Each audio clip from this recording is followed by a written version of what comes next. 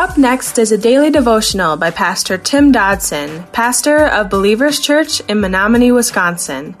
Subscribe to our podcast by visiting burningdogradio.com and clicking on subscribe. Thanks for listening to Burning Dog Radio. The Gospel of John, chapter 9. Men still do the same today. They stand with their little Dixie cups seeking a drink of water while they're up to their waist in the ocean. You see, it's not that they cannot see, but rather that they will not see.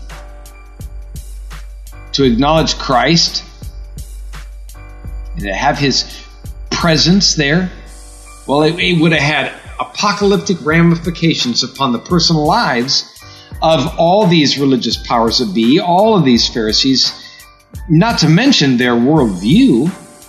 Thus, so many spent as so many spend their lives looking for reasons not to believe, instead of being open to the evidence that's on the table. In Isaiah 59 verse 10, we read, "We grope for the wall like the blind. Yes, we grope as those who have no eyes. We stumble at noon as if it were twilight among those who are strong. We are like dead men." And then in 2 Corinthians 4, verses 3 and 4, it says, "Even our good news is veiled, if it is veiled in those who are dying, in whom the God of this world has blinded the minds of the unbelieving. Then the light of the good news of the glory of Christ, who is the image of God, should not be dawn on them."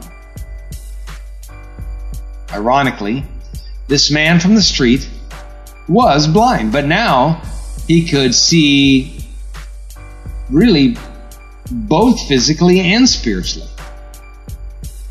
Yet the people who thought they could see, well, they were now willingly blind. It was and is, frankly, the worst kind of blindness. Because not only did they not realize their lack of sight, they weren't even looking for a healing.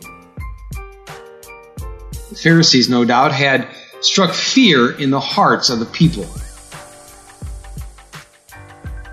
Their positions as Pharisees that they held were not just religious, but they were political, and they were actually social. They had it within their power to cause great pain for a person who failed to fall into line.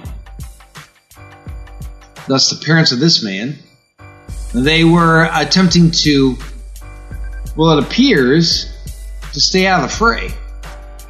Too bad, really. I've seen a lot of parents, even in our day, move to see to it that radical Christianity is their children's last choice in this life. Verse 24 says, "So they called the man who was blind for a second time and said to him, 'Give glory to God. We know that this man is a sinner.'" Wow. That, how can a person be any more blind than that? Yet in the same breath, it says, "Give God glory and curse Jesus." In our world, we think, or we look at, all of this is just a ridiculous concept. We're so often guilty of the very same crimes when we go about condemning others and absolving ourselves. We often desire to hold up some sort of, generic moral guideline. And, we see if we could paint an American flag behind it and claim that it's the moral guideline, claim that it's God's way. How many today say we're against killing and stealing and cheating on our wives? Well, that's all fine and dandy. But then at the same time, how often we then seek to ignore a relationship with Jesus along with His expressly higher standard. A standard that calls into judgment our heart, our motives, even our thoughts. Because according to that standard, we are all murderers, thieves, and adulterers.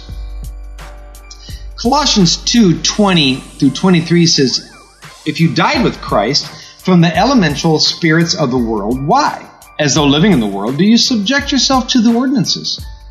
Don't handle, nor taste, nor touch, all of which perish with use, by the way, according to the precepts and doctrines of men. These things indeed appear like wisdom and self-imposed worship and humility and severity to the body, but they aren't of any value against the indulgence of the flesh. Verse 25 says, he therefore answered, I don't know if he is a sinner, said the man once blind. One thing I do know, that though I was blind, now I see. And they said to him again, what did he do to you? How did he open your eyes? Now these guys were basically coming from the position of, we know the truth, so don't confuse us with the facts. Now, while organizations exist today to debunk Christ, they exist to stomp on our beliefs and attempt to crush us of our faith. Yet no matter what they do, we know they cannot stop that simple voice of the one whom God has touched. The Irish evangelist Gypsy Smith once remarked, quote, there are 5 Gospels. Matthew, Mark, Luke, John, and the Christian. And some people will never read the first 4. End quote. Our lives are truly the best witness of God and His reality more than any minister or theologian could ever convince. Because literally every born-again believer can testify. Though I was blind, now I see. There are those who will reject our faith because they'll say it's too narrow and too exclusive. So they deny Christ. They deny Scripture. They want to believe that all religions are equal and that none have cornered the market on truth. The reality is that they all can't be true.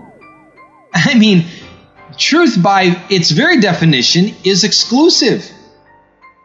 If truth is indeed all-inclusive, then nothing would be false. And if nothing is false, then what would be the meaning of truth? These men would not hear the truth. They, like the world at large today, just keep asking the same questions over and over again. Frankly, it doesn't matter how many times they hear the answers. For their ears, you see, they've stopped. However, their eyes are harder to close, aren't they? It's harder to close them when it comes to the miraculous hand of God. These folks will deny what they hear, but it's a lot harder to deny what we see. Instead of acknowledging or rejoicing the reality or the miraculous, they generally prefer to keep asking how and what. That was our daily devotions by Pastor Tim Dodson. To learn more about Tim Dodson or Believers Church, visit jfbelievers.com.